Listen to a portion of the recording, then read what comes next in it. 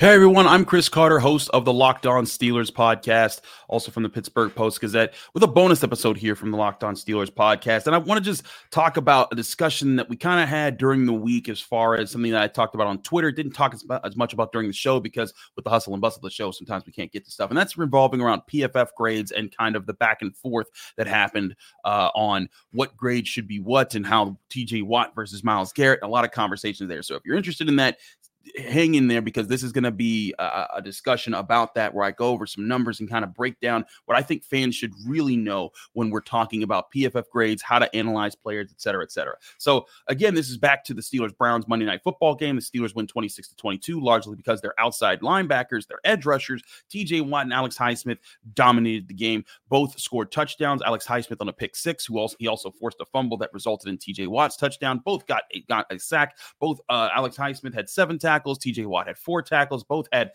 6 or more pressures.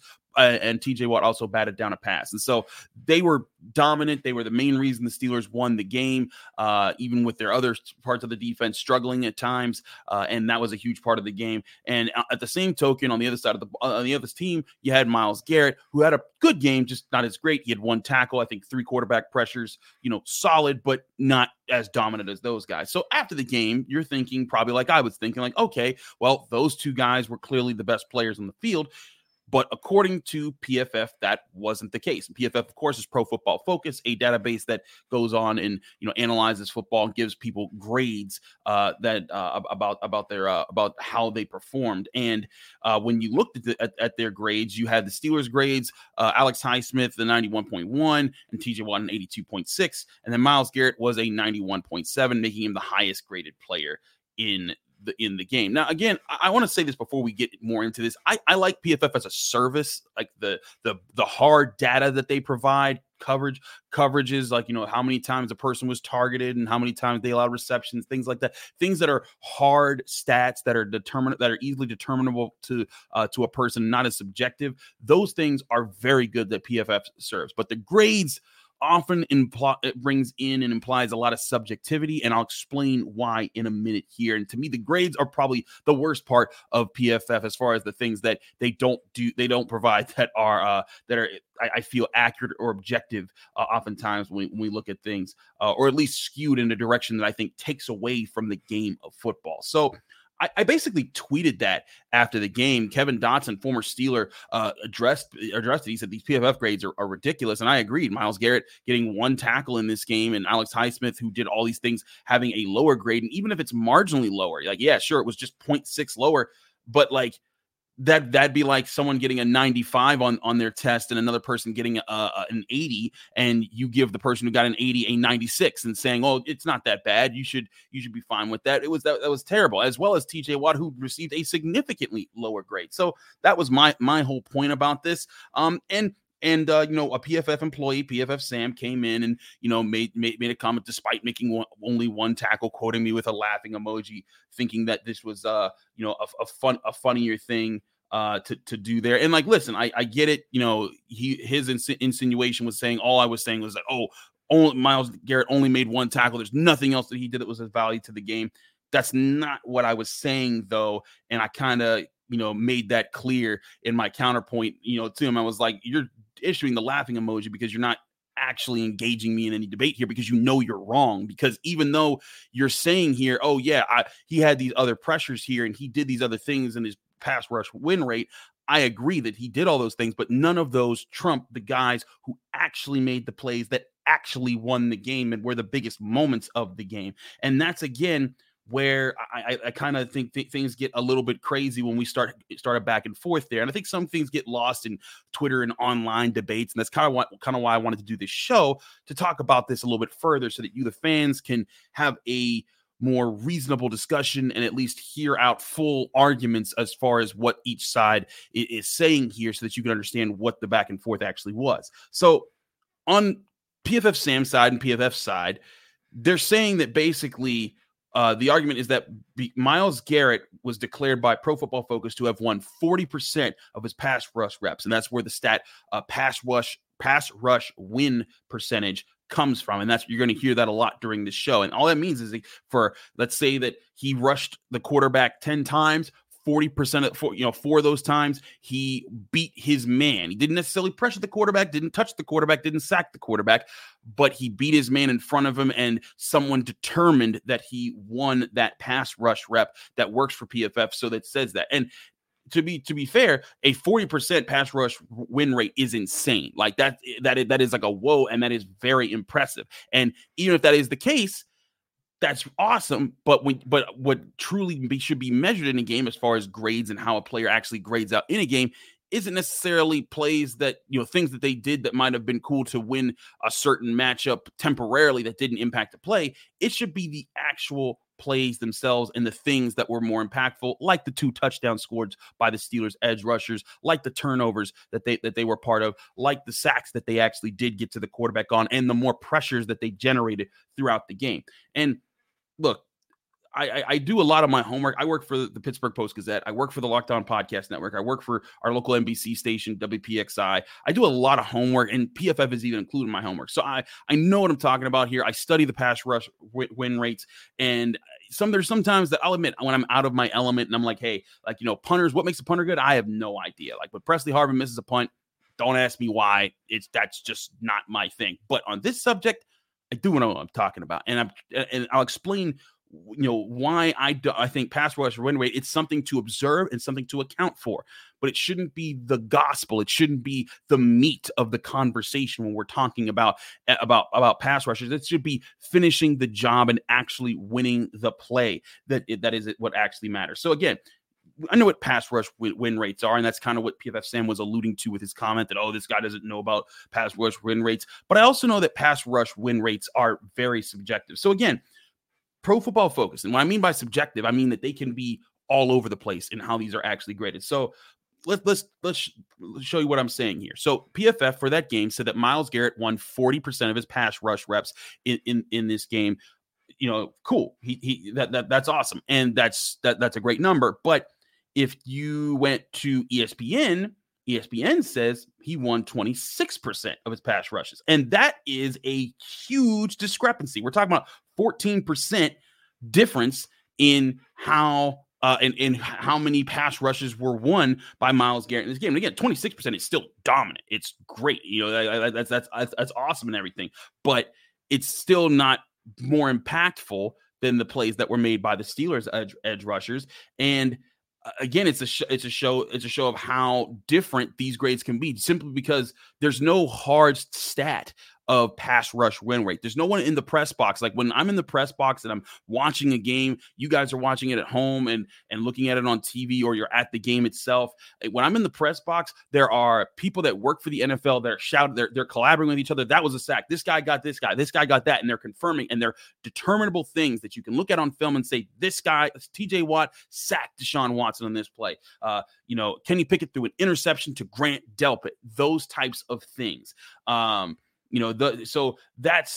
those are what hard stats are. But when you're looking at things like this, ESPN has a whole different person who makes a judgment call. Oh, I think Myles Garrett won the pass rush rep here, and the same thing goes for PFF. So again, you're seeing these huge discrepancies between Myles Garrett's grade from or pass rush win rate from PFF and from ESPN. But again, let's look at these ESPN rates for another discrepancy that goes in a completely different direction. Jadeveon Clowney, who I also have highlighted here, he's a former teammate of Myles Garrett, plays for the Baltimore Ravens. He has a pass rush win rate in his last game of 26%. Want to see what PFF graded him as far as his pass rush win rate for that same game? It was 6.7%. So you're basically talking about a 20% difference in the other direction from that. So it's not necessarily that ESPN just is harsher in what they grade as a pass rush win. These are just things that are going to be different based on the evaluator every single time. So again, this is where I come back to it and I say, how valuable is that versus the people who actually get the sacks, who actually pressure the quarterback or tip a pass or do something that is determinable, like, hey, this was noticed that this happened and this was tallied because this is a hard stat there. And again, that's where I think it gets lost in this conversation about analytics, about who won what and who did this and everything like that. I think that sometimes we lose if we focus too much on those numbers and analytics, we lose the impact of a game. And again, observe the analytics, take them into account, but don't make them the gospel the way that PFF's grades obviously did by putting a guy who didn't have the hard stats to back it up compared to two other guys who dominated the game, did have the hard stats to back it up, and their team won because of how they produced those. So that's the big thing. I think the importance is to focus on the players who are actually making plays, and I want to talk more about how this is a bigger conversation for analytics, journalism, and how fans should enjoy the game and enjoy the coverage of the game, because that's what I try to do as a journalist and a podcast host and a content producer. I'm here to help educate and entertain and bring things to light and have discussions like these with you all. So I'm going to get to that point in a minute here on the Locked On Steelers podcast. But first, got to pay some bills. Got to talk to you guys about our sponsors at GameTime.co, because this episode is brought to you by GameTime.co.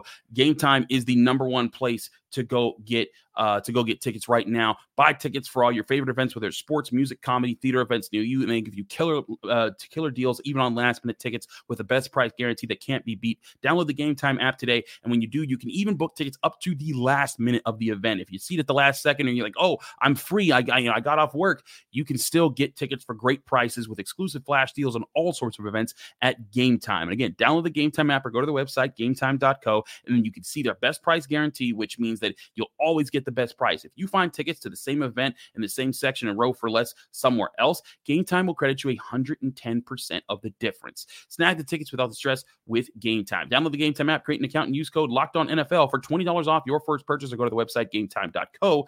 Terms and conditions apply. Create an account and redeem code LOCKEDONNFL for $20 off. Download Game Time today. Last minute tickets, lowest price guaranteed. We're also brought to you by Prize Picks, the most fun way that you can play daily fantasy sports and win up to 25 times your money at the same time. With Prize Picks, all you have to do is pick 2 to 6 players and guess more or less on their projected stats, and you can win money right away. Prize Picks is the new fun daily fantasy game that everyone needs to start playing right now. If you're big into fantasy sports, this is a way to get your daily fix by selecting individual player projections and making simple decisions whether they're going to get more or less than the projection given to you by Prize Picks. So to understand this means you're not playing against thousands of people trying to get the best lineup to win money. All you're saying is, hey, do I think TJ Watt's going to get more than 1.5 sacks this game? Do I think George Pickens will score more than half a touchdown in this game? Say more or less, and you can win money from Prize Picks. So go to prizepicks.com right now to check things out, or download the Prize Picks app today. They also have weekly promotions like Taco Tuesday, where Prize Picks discounts select player projections up to 25%, so you can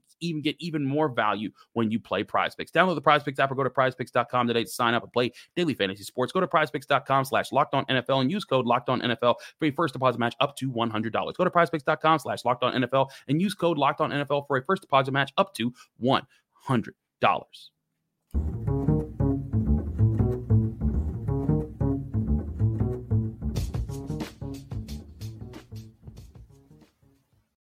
Back here in the Locked On Steelers podcast, I'm your host, Chris Carter. I want to continue this discussion here. And now that we've kind of gotten the point out of the way of specifically Monday Night Football and why TJ Watt and Alex Highsmith were the more impactful players in this game and should have received higher grades from PFF, we can move from that to, I think, a bigger discussion as far as how analytics plays into what we enjoy as far as football coverage and what we consume to understand what we're watching and what's happening and what could happen in the future. So, one, it is beneficial to the study of football to be able to see how a player performed even on plays they didn't ultimately impact. Like, for example, Myles Garrett, what the pass rush win rate is saying is like, hey, on this play, he didn't get to the quarterback because multitude of reasons. Maybe he was double teamed, triple teamed. Maybe the pass was just out before he got there because they're trying to avoid him, which we'll get to that in a sec. But there is something there to say like, hey, this guy was doing his job on this play, even though he didn't get his stat. So I get analytics like that. But again, you can't get carried away letting analytics become more important than the game itself. And I think that's what happens a lot of times when PFF starts these discussions and tries to create these narratives as happened after this game. And that's what was happening with analytics. And I think that's something that, at the end of the day, all these things don't matter. The Steelers won the game because of those guys over there who changed the game. And you can say, well, this, that, and the third about what Myles Garrett did or didn't do. He wasn't the game changer. They were. That's again what we're getting back to about the grade part. And again, sure, the Steelers game plan factors into this, right? Kenny Pickett was getting rid of the ball quickly on a lot of passes. They were trying to do their best to avoid Myles Garrett as they normally do. And Deshaun Watson was holding on to the ball a bit more in this game. And that does play a factor in this. So again, quantifying plays that might not show up on a hard stat sheet is cool, and that's important. But again, where PFF's flaws I think exist is that not every play has to be a win or a loss. It's not a binary thing, and that's something that I talked about with Alan Saunders of SteelersNow.com. We were talking about this during lunch at the Steelers facility this week when we were kind of going over stuff, and it's just like having every play have to be a win or a loss is a mistake. There should be also neutral plays or just plays where you acknowledge, hey, this guy was completely schemed out of the play. You can't say anything here, and it's not a win or a loss for either side. And so I think that's what was happening with Myles Garrett a lot of his pass rushes. He looked good in how he was starting them, but he was never getting a chance to finish them because the Steelers weren't letting him. And that shouldn't count against him, but it also shouldn't count for him more than plays that are actually made by the Steelers players who made the actual plays. So again, that's where it comes down to. And I think the majority of people agree who cover the sport, hence why Alex Highsmith is AFC Defensive Player of the Week, as he should be. But again, this goes back to why I don't trust PFF grades to be the gospel. And again, PFF does a lot of things that I take account for and that I appreciate and look at and study and add that to my film analysis and then add that to my overall analysis. But this is where I think that there's a bit of a disconnect, is that, sometimes these analytics are treated to be the gospel and these grades are taken too seriously. And that leads to, some, animus between sides here. And especially a lot of people in Pittsburgh who kind of have grown to expect PFF to do these types of things where Myles Garrett gets greater than TJ Watt. This all kind of stems back from the 2021 season where TJ Watt he tied the all-time sack record of 22.5 sacks, one defensive player of the year, was clearly the most dominant player on defense in the NFL, and yet Myles Garrett was given the highest defensive grade over TJ Watt by Pro Football Focus. And a lot of people were like, wait, that doesn't make any sense. Why would one guy had significantly more sacks on less pass rush reps? This guy clearly was the more dominant player, but so that was a thing, and it's happened on multiple other occasions, throughout TJ Watt and Myles Garrett's career, because we're in year 7 for both of them. They came in the year at the same year, even the same round of the NFL draft, and that was huge. And so it's kind of been a back and forth over that time. And it got to the point where some Steelers fans were even joke about it. A friend of mine who's an attorney and a fan of the game, they saw the game and, they saw the stats get posted afterwards. And they kind of made this joke that PFF will grade Myles Garrett higher than both TJ Watt and Alex Highsmith. Remember, he gets doubled every play, slash sarcasm, indicating he was making a joke there. And then he came back afterwards when PFF's grades were dropped, and he was like, okay, I was just being sarcastic, but how does PFF do this? He's like, I was writing basically an Onion article of a tweet, and then PFF made it reality. And it's just it's come to be expected here in Pittsburgh because PFF consistently does this when in times that it involves the Steelers. And that's a whole nother thing. And PFF I don't think has an agenda to make the Steelers look bad all the time, but I think that their analytics sometimes go against things that show the Steelers and why that they're good in certain situations, or times why they're bad. And so again, I look at this. PFF is a great tool with the information that it provides, and it can be very insightful, but we can't let those analytics come in and be more important than the game itself, especially when it comes to us as journalists and people who cover the game when we're looking at these things. I also think there is an unnecessary disconnect between what is journalism and what is analysts or analysis. And I say this because I used to be an analyst, strictly an analyst. That's how I got my start, right? And journalists, for those who might be wondering what's the difference here, journalists, when I'm saying journalists, I mean people who are traditional writers who cover NFL teams and other teams as well. They provide the color, the background, they tell the stories of the team they cover, and they include some analysis as well. But their main thing is they're writing the stories. It's kind of how I cover the University of Pittsburgh's football and basketball teams as well as the other sports. I do include analysis in my work, but I'm writing the stories there. Whereas analysts, they're specifically examining why teams won or lost and breaking down elements of the game. And that was how I got my start. Over the years, I think journalists have increased more of the analytics being used in their work, like work from databases like PFF, ESPN, Football Outsider, Sharp Analytics, as well as even film study. I truly believe there's a great potential for future media to blend these even better so that we can have better educational and entertaining ways to enjoy the coverage of these games that we enjoy so much in the NFL. And heck, again, this is how I got started. I used to blog about the Steelers, and what got me noticed to start getting more opportunities was my film studying. And I didn't have the database of information I was able to pull from all the time and say, oh, this is what's the best thing here. My dad was a coach. I learned football as a kid. I learned a lot of basics. I read a lot of books about football and technique and different formations and different things. And over the years, I had like a knack for it, and I would like to explain it to people. So I started doing it just for fun as an extra side gig, and then it became more and more, and now it's my full-time gig. And so that's how I got my start. And I encourage other people, if that's what you want to do it. Break down the game, study the game, talk about it on shows, create content about that, even if it's just for fun.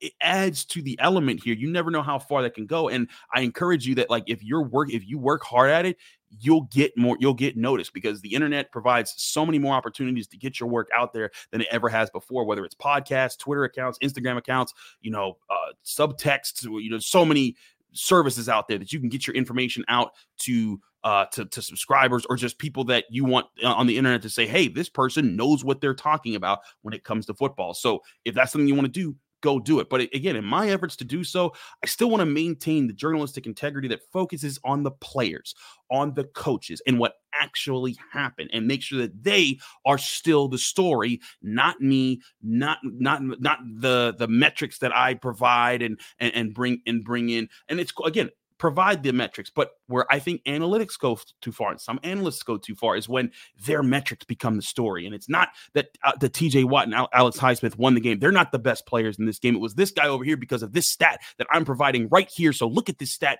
and let this take over the understanding of who was the best player on the field in the game. And that's where I think analytics sometimes can go too far. And that's where I think that as journalists, it's kind of our job to kind of balance the things. And again, I think journalism and analytics can very much be a better blend moving forward. I think that there's, kind of a back and forth, because journalists traditionally, way back when, didn't necessarily have to have analytics, but because it's become a bigger part of the media and become a bigger part of understanding the game, people are starting to incorporate it more. But I really think there's a future where these two things can be married, be better, and be something that I think is better blended for better coverage about these games, so that you, the fans, can get the taste of both the color and the stories as well as the analytics. That's something that I strive to do in my work, and I hope that people enjoy that about my work, because that's that's one of the biggest things I try to bring. Is I bring the analytics, I bring the journalism, I put them together, and I hope it makes for an entertaining product, whether it's written, listened to, watched, whatever. That is where the goal should be. And again, in doing all of that, it needs to be about the players. It needs to be about the coaches. It needs to be about the execution. It needs to be about the film. It needs to be about the actual game itself. And if we do that, I think we'll all be happier for it and be better for it when we're talking about football. So all I have to say, just wanted to bring that discussion more to light and get out more of my actual thoughts in this conversation. So thanks to listening to me here. I'm Chris Carter of the Pittsburgh Post-Gazette and the Locked On Steelers podcast. Check me out on Twitter and Instagram at Carter Critiques. Read my work at the Pittsburgh Post-Gazette at post-gazette.com, and find my shows on like the North Shore Drive podcast from the Pittsburgh Post-Gazette, as well as the Locked On Steelers podcast. Both can be found on all your favorite podcasting apps and on YouTube. Thanks again for checking out my bonus episode. I'll be back with you here on the Locked On Steelers podcast Sunday night, late Sunday night, after the Steelers Raiders game. We hope you enjoyed the episode. We'll see you then.